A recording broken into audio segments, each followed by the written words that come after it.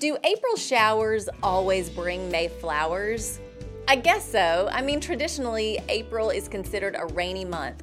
April ushers in spring, which brings new growth for flowers and trees, as well as weeds if you're looking in my flower bed.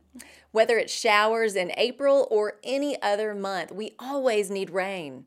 I do love a rainy day, especially if it's a day I can sleep in, stay inside, and snuggle up in a blanket with some hot tea and my dog at my feet.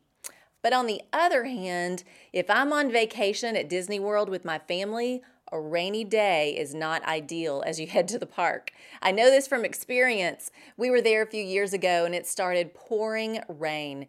We had a choice to make: go back to the hotel and try to find some indoor activities, or stay the course and do what we came to do.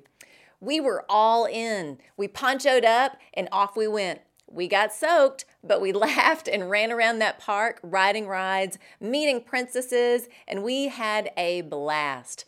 The rain eventually did pass over, and the day ended beautifully with fireworks and Tinkerbell lighting up the sky. In this life, rain will fall. Sometimes it's a gentle rain that brings forth new life and growth, while other times storms hit us hard, uprooting trees and causing destruction. And just like that day in the park, we have a choice in how we respond. In Matthew chapter 5, Jesus is teaching his disciples how to live and respond to things in this life. Matthew 5:44.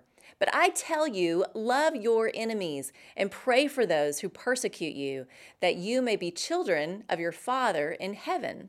He causes the sun to rise on the evil and the good, and sends rain on the righteous and the unrighteous. I love the reference to the sun and rain and how he connects that to loving our enemies and praying for those who persecute us. None of those responses are natural. Our natural flesh response to anyone that does us wrong is defense. We want to fight back. We want justice. But if we are children of the Father, our heart will be Spirit-led to respond in love. We'll bless and pray for our enemies. It's not only love your neighbor as yourself, it's love your enemy as yourself. That's the love of Jesus. Like the sun rises and the rain falls on us all, God's love and mercy is available to all, but it's how we choose to respond to that love that matters. Here, rain is referenced as a blessing, but sometimes when the rain comes, we don't see it as a blessing. We are quick to want to take shelter and hide. That's what's natural. Take cover until it passes. But what if God is calling us into it? How will we respond? Jesus calls us to pour love and grace out to others in the same way he pours out the rain upon the earth.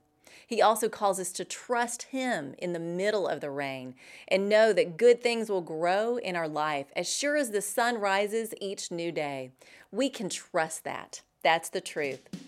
Run in the rain when it falls and love the unlovable. Yes, you'll get soaked and sometimes it's messy, but oh, the beautiful things that will bloom when you do. I'm Lori Klein.